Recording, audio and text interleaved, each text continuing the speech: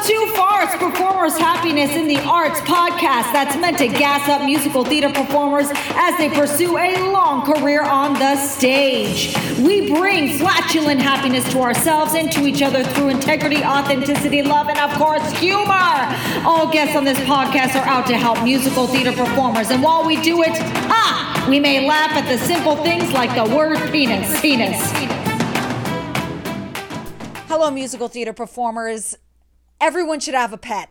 Jenna Cantor here. Yes, I'm talking about this. I think pets are just magnificent. Yes, there's going to be a period in your career where you're going to be traveling all over the place, especially when you start off non-union. You're taking whatever gigs. You're never in one spot. But as soon as you can, I can't emphasize how great it is for mental health to have a pet. They are just joy. I love it. I want to I'm sitting here as I'm talking. My cats are next to me. I have two cats. I love them very much. They're sleeping. All I want to do is cuddle next to them. I mean, they're love. They're love just by existing. And then I have my dog over to my right, and she's just kind of playing with the toy. She's about to pass out because I took her for a very long walk in the cold. She's very happy and now is in her respite and recovery. But it's just positive reinforcement just by having this pet, this cuddly being that you can bond with and develop a relationship. And no matter what, it never changes between you and that pet, that relationship that you have. And it's a beautiful thing.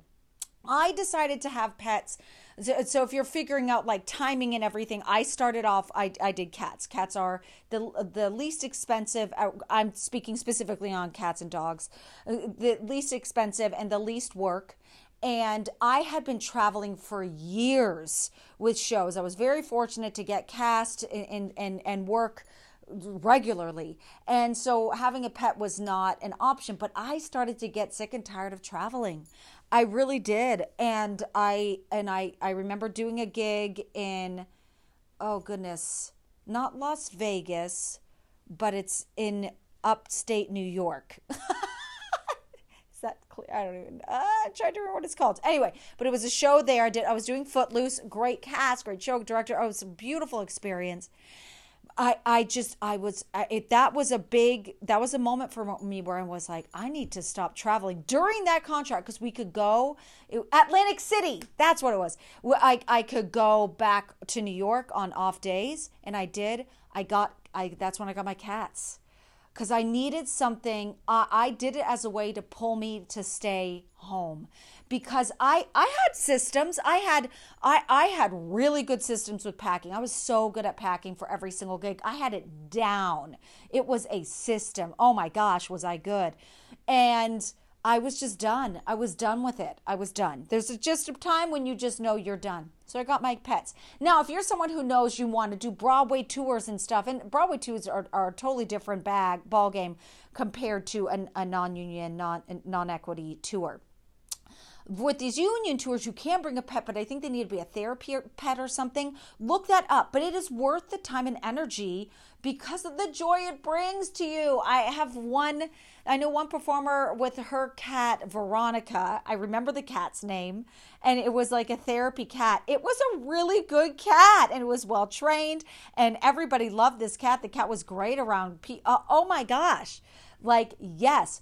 So even if you're a performer, it's still very possible to have a pet and bring it along. Is it a system you're going to have to get used to? Yes, but that can be part of your contract that you're negotiating to bring this animal. I get to pet you right now. Good boy.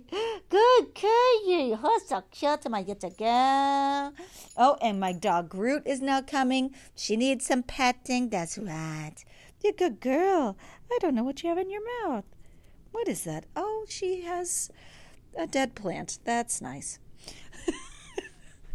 But just this, I want this for each of you. So as soon as you can fit it in, go for it. Go for it. Because mental health, happiness, daily happiness is everything. You are worth it.